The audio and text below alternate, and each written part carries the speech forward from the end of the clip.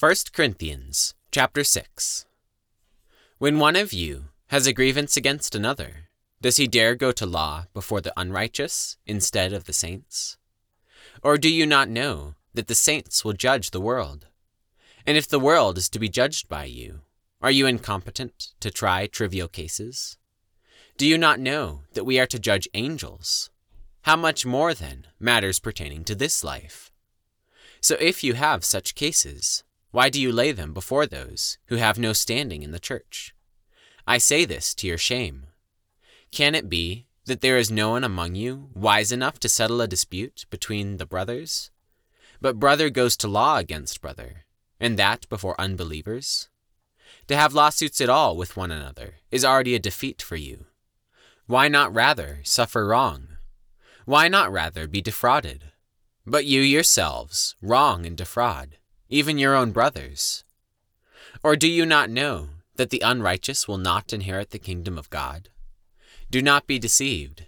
Neither the sexually immoral, nor idolaters, nor adulterers, nor men who practice homosexuality, nor thieves, nor the greedy, nor drunkards, nor revilers, nor swindlers will inherit the kingdom of God. And such were some of you. But you were washed, you were sanctified, you were justified in the name of the Lord Jesus Christ, and by the Spirit of our God.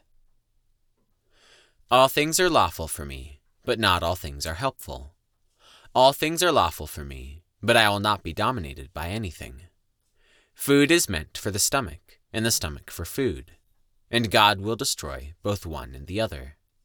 The body is not meant for sexual immorality, but for the Lord, and the Lord for the body. And God raised the Lord, and will also raise us up by his power. Do you not know that your bodies are members of Christ? Shall I then take the members of Christ and make them members of a prostitute? Never.